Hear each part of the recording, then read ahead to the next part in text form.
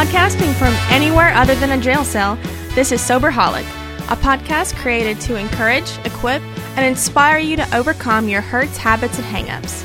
And now, your show hosts, Roger and Jason.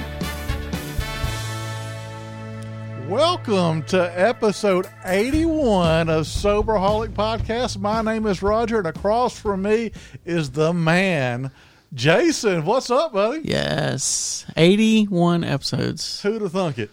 I know. Thunk it. Hey, you like that? I know. That's English right there. Good old Alabama English right there. I know it. What's up? How's your day been? It's been good. So get this on the way over here. This has absolutely nothing to do with today's show other than it was a recovery moment for me. I stopped by the gas station on the way to the studio today, just a few minutes ago. And I don't always have these thoughts, but it's good when I do. So for our guests who hadn't really listened to the show or knew, I am in recovery myself. And I guess I've been sober 16 years. Yep, I think that's right. Yep. 16 years now. And so a lot of times we don't talk about the number of years or days because you don't want to sound arrogant or bragging, but it's been a while since my last drink or drug or any of those things. And so I don't really think about the days of using. Like I go to meetings and I'm reminded of some of those things, but a lot of the stuff that I did 16 years ago are now almost like a different person, if that makes sense to you. Oh, yeah.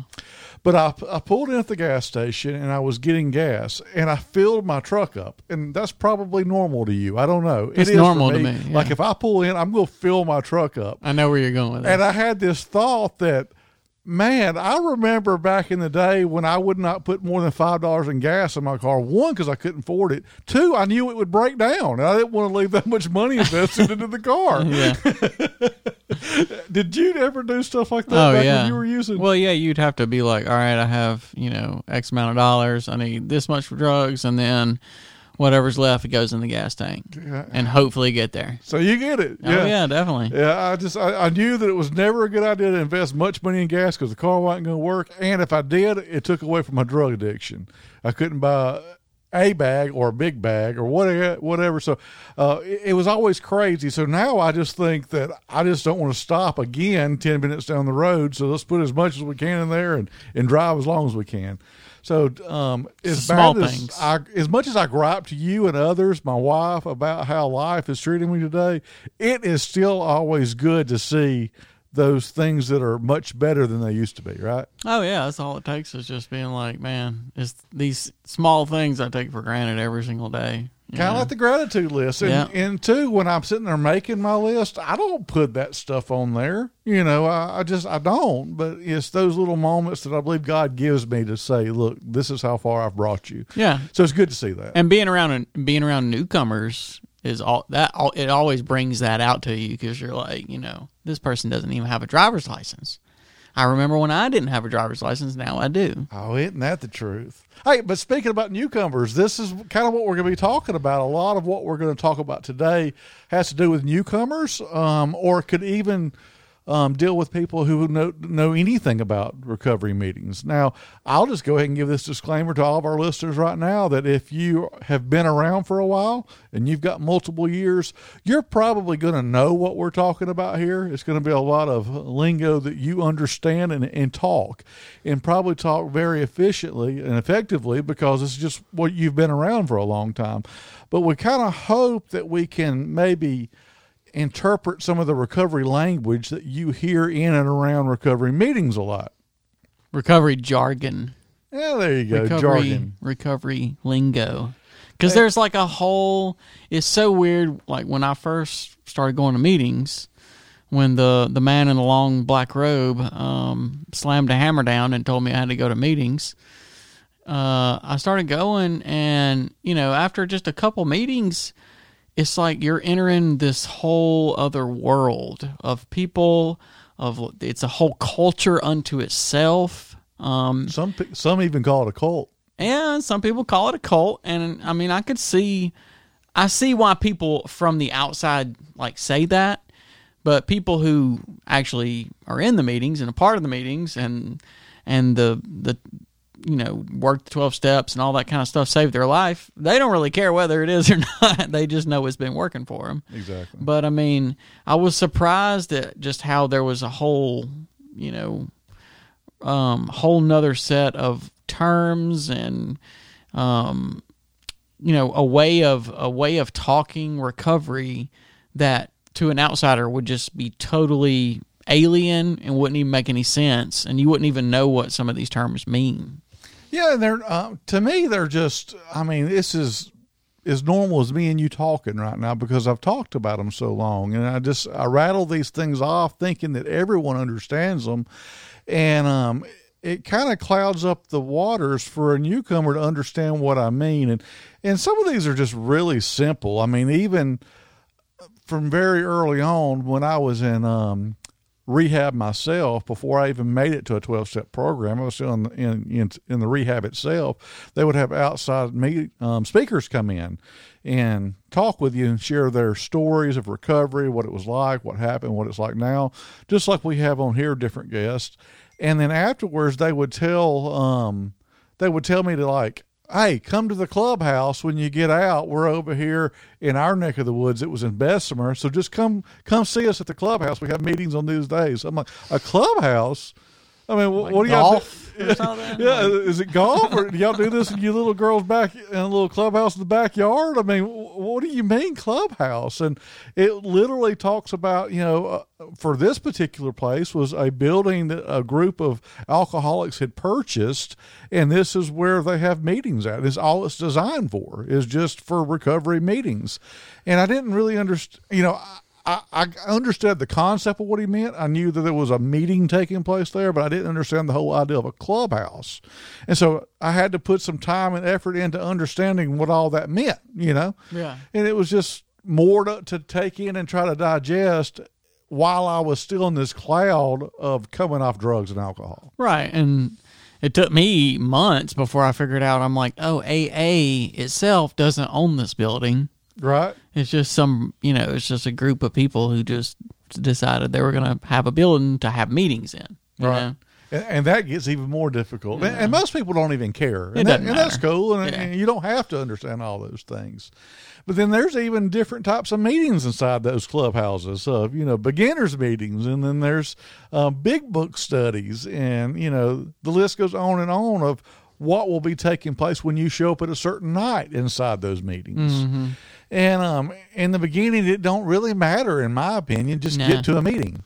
But then you begin to see, well, maybe I want to go here and I don't want to miss this one because, like, at the group I was talking about, Tuesday nights is the speaker meetings. Right. So if you ever want to hear someone's story, and not necessarily the steps or the big book shared, then you go on Tuesday night to hear that.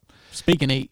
Yeah, we never ate though, did we? No, not at that one here. In New Orleans, there was a group that they had a meeting every Tuesday night, and it was called the Speak and Eat. So was it more jargon? More jargon. Yeah. And you're like, a speak and eat? What? Yeah. You go speak, and then you eat? Wait, no, somebody speaking to us? Right. But it was good, it was good fellowship.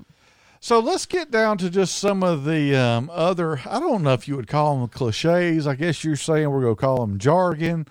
I don't know. I believe that some of you've heard these things, and I'll probably start with one that I've heard the most out of any, and that would be the 13th step.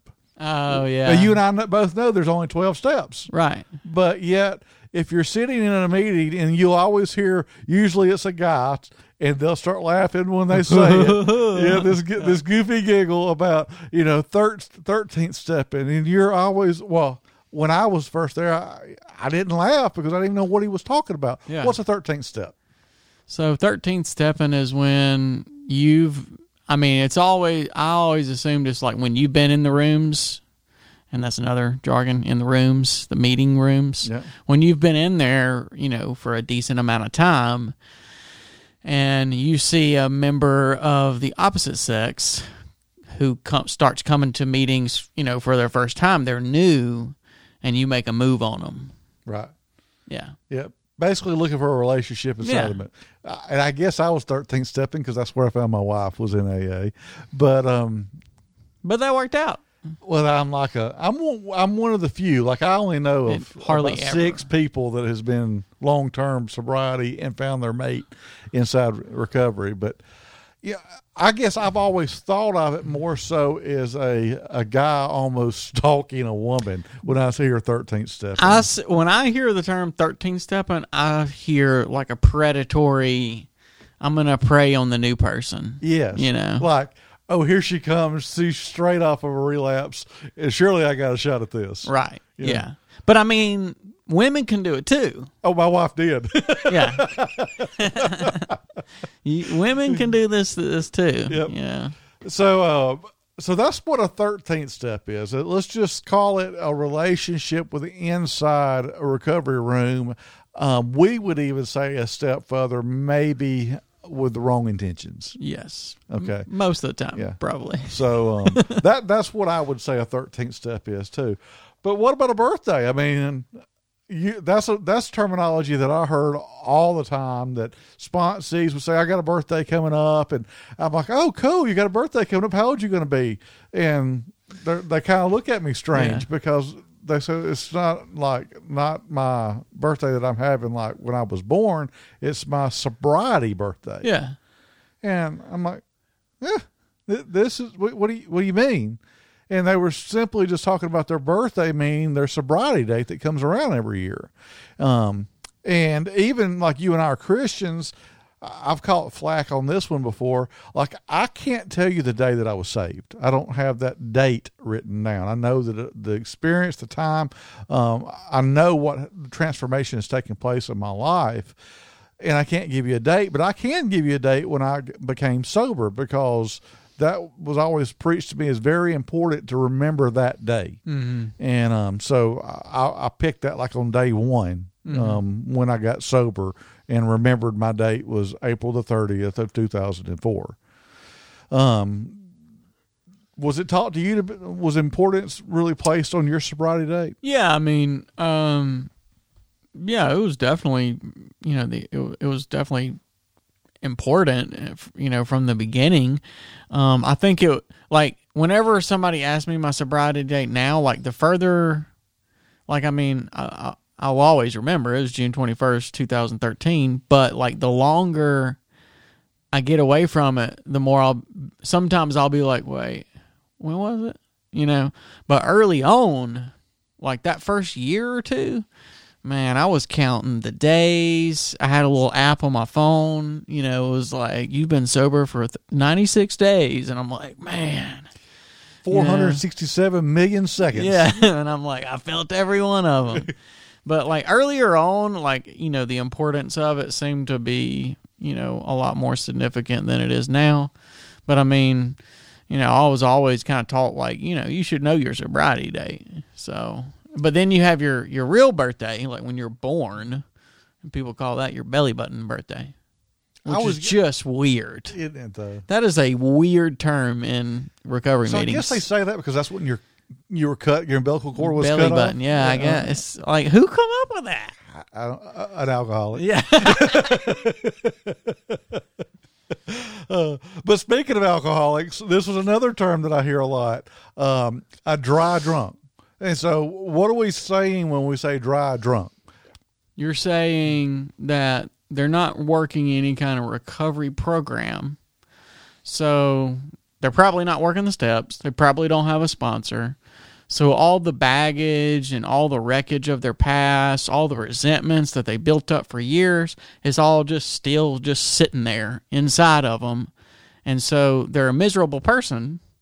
And the only way they're staying sober is just like by just white knuckling it, hanging on for dear life. I've seen some people who I would classify as dry drunks. They just stay sober just by coming to meetings every day. They just come to meetings every day. They never work any steps or do anything to try to like get at the root problems of their addictions. And they're miserable people, I mean, I've stayed sober through this method before, too, where I wasn't doing anything. It was it was misery, And I've heard a lot of people say in meetings, like, if I got sober, just to get sober, well, there ain't no point. I want my life to actually get better. Exactly. You use the terminology I was going to use, which is some more of this jargon we're talking about, white knuckling. Yeah.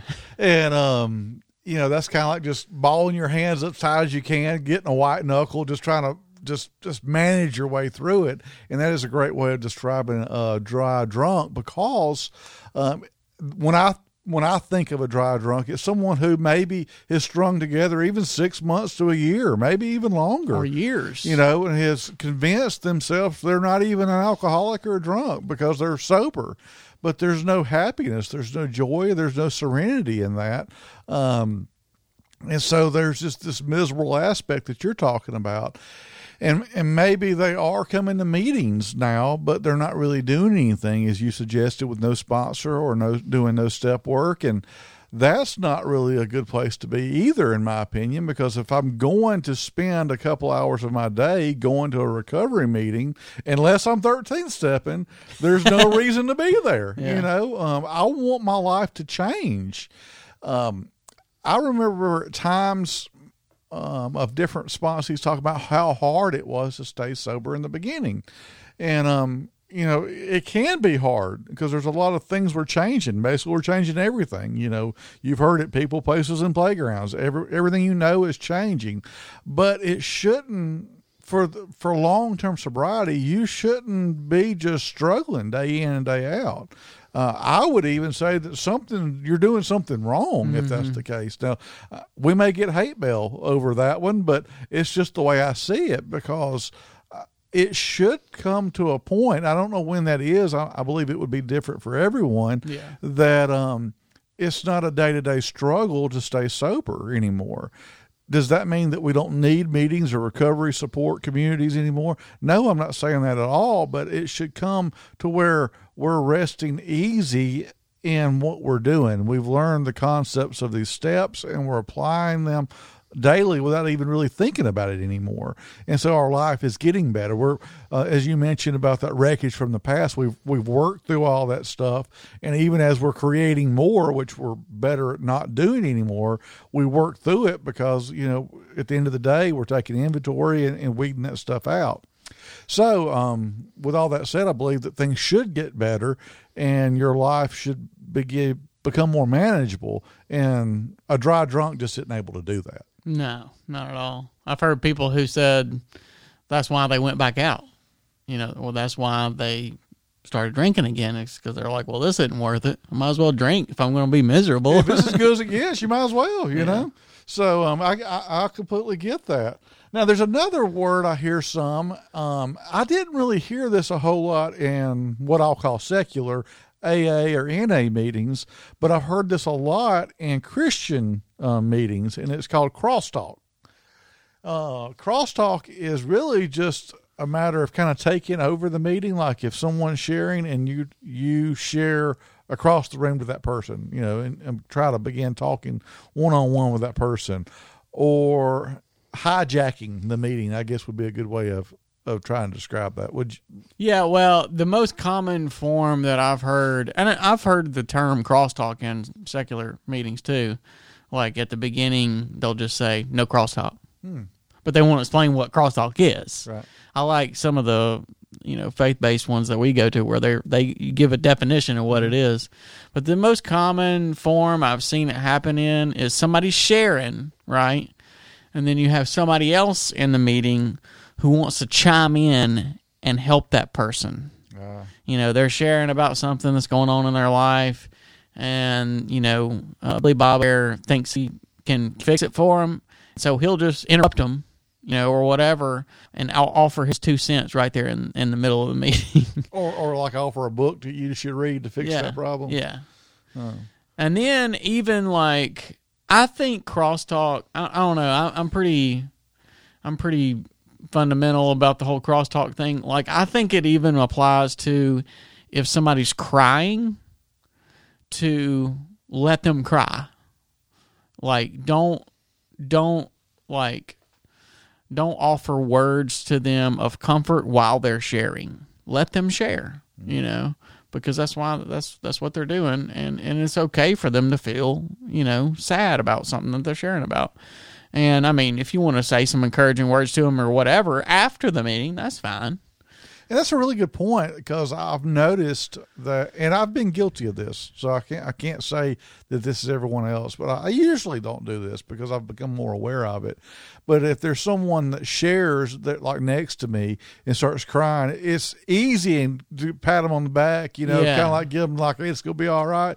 But as soon as you do that, they stop. They stop crying. The emotion ceases, because if it's almost like you need to quit that. That's not okay. Right. When patting them on the back or so, And so it's better, like you said, just to let them have their moment. Yeah. That's really what happens when we go around these rooms sharing, is for them to get whatever's on their chest off, and they're able to do that. And so for us letting that happen, it works the best that way, and we prevent like crosstalk, like you're talking about. And you just understanding that we're not here to fix each other. We're just here to support each other. Right. Yeah, even though I've been around and you've been around for a while in recovery, I'm still looking for answers, and even though what worked for me may not work for that person. Sure. I've come to find that out. Definitely. All right, so here's some more of these common things that we throw around a lot. And if you've been in recovery, or maybe you've dabbled around recovery, you should know this one. But if you're like the loved one, maybe your mom listening because you need some help for your child, you probably have not heard this one. And that is DOC. DOC. What is the DOC? Department of Corrections. That's the second DOC you'll run into. But the first DOC is your drug of choice. Drug of choice, yeah. And regardless of what recovery meeting you go to, most people have a drug of choice. Mm-hmm. Alcohol. Could be alcohol, could be prescription pills. Even within prescription pills, it may be opiates or benzoids. Yeah. So, that goes a lot of different ways. It could be heroin, cocaine, meth. All of those different things could be a drug of choice for someone. And I didn't really care. I didn't discriminate against any of them. And so I would take anything. And so I can't say, well, I can go do this drug now because I didn't do it as much as this other drug. Yeah. For me, I know any of them do that to me. It's all the same thing. But there were particulars Sure. that I loved more than others. Sure. Opiates was definitely my thing. Well, that was me too. And so I always gravitated towards that. But if I couldn't find them or didn't have enough money to buy it, take whatever you can get. Whatever, Yeah. dude. I mean, I was looking for any.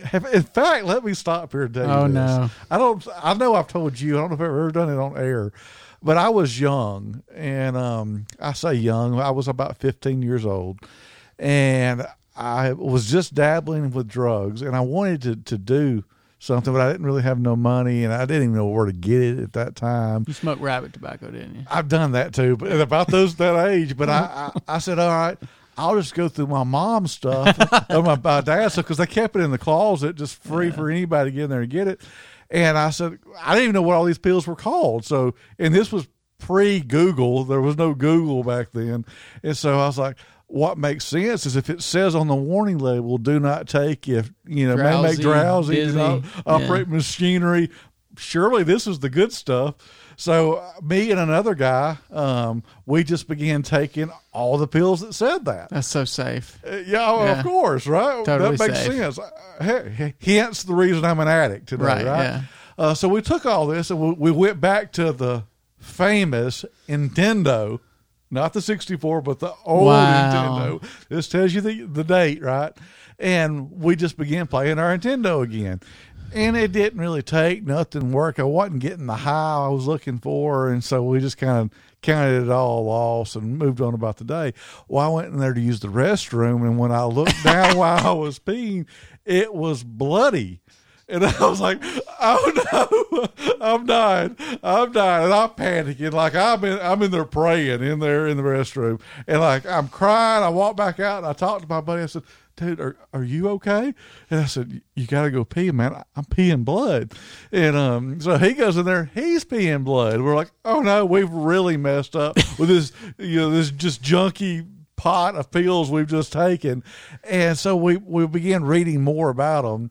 called poison control about because that's what you did On back yourself. then. Yeah, and I'm like, we've taken these pills. What's going on? And come to find out, they were some pills that my mother took for a urinary tract infection. Oh, yeah. And it was really orange, and I thought it was blood. So, anyways, back to the point of my drug of choice was opiates, but I would take anything. It was anything. Yeah. Yeah. So- Yeah, and the whole DOC thing, like if you go to rehab, it's the first question people are going to ask you, what's your DOC? But why is that?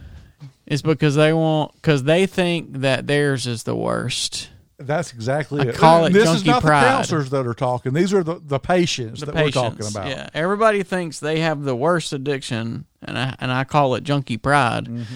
But like Dakota's been with me whenever I've done this. I can always pick people's out without asking them. I don't need to ask them. I can just like look at you and just go, yep, crystal meth. I can too for the And most like part. 9 times out of 10, I'm right, But at the end of the day, it just doesn't matter because they're all. But they're even all when the I same was thing. using, I could look at you in the gas station and know if you used or not. That's how I found a lot of my drugs. Hey, bud. Yeah. Right. Yeah. And then I would give them some kind of street jargon for what I was looking for to see if I was really right or not, and they would bite on it if they were. Is that why there's so much jargon in recovery? Is because there was so much jargon in like the drug and alcohol addiction? Probably so. Probably. Yeah. Probably so, because it probably goes back to the anonymity part of it, because Yeah. you could talk about a birthday and just think, oh, you're talking about your belly button birthday, but really you're not. Yeah. What about old timers? Old timers. Old timers is something we can talk about. Yeah. I guess it's somebody like who's not necessarily like actually old, but just somebody who's been in recovery, long-term recovery for a long time. I was in our AA meeting back then, and I'd been in recovery for about 10 years then. And I looked at my sponsor, who at that time had almost 20 years of sobriety. And I said, hey, man, where are all the old timers at? Because where we were at, there was a recovery program close to it, and there was a lot of new people coming in and out. And so the majority of the room had 6 months or so of recovery. Right. And you had a couple of, multi-years sprinkled in, but people who had like 8 or more years were really scarce in there. I'm like, what happened to all those folks that I used to remember when I came in? Where are they at? And he said, Roger, you are the old timer now. Nah. And I was like, oh, wow, because I'd never thought of myself like that, because I always go to a meeting looking for someone else to sew into me. And I don't mean that someone at 6 months can't, because they do all the time. Mm-hmm. But I just remember those faces that I had seen for years, and I no longer saw those faces. And for different reasons, I've come to find out that recovery meetings move. That's the reason we have tons of different meetings. People get mad. They'll move with their coffee pot down the road and start another meeting. Yep. And some of the people that they've known forever will go there, and some of the old timers are those there that'll leave. Some of them old timers that you mentioned are older folks, because they have been in for a while, Right. and so they've aged, and maybe they just can't go to meetings anymore. Oh, yeah. Maybe they just don't go to meetings anymore. They've just began to put their lives back together, and you'll see them pop in from time to time, but they're not a weekly attender anymore. And then there's just some that's just passed away, because they've been around for a long time. And they're just times change, and some of your old timers come in and come out. Yeah. But ultimately, what an old timer is just someone who's kind of been around recovery for a long time, and not only just been around recovery, but have maintained sobriety. Yeah, actually lived recovery. Yeah. Right. Because I do know a lot of people who's been around recovery for years and hadn't got over 6 months yet. Yeah, right. Yeah. Yeah. And so going out. Going back out. Yeah, going out. Going out. He's going out.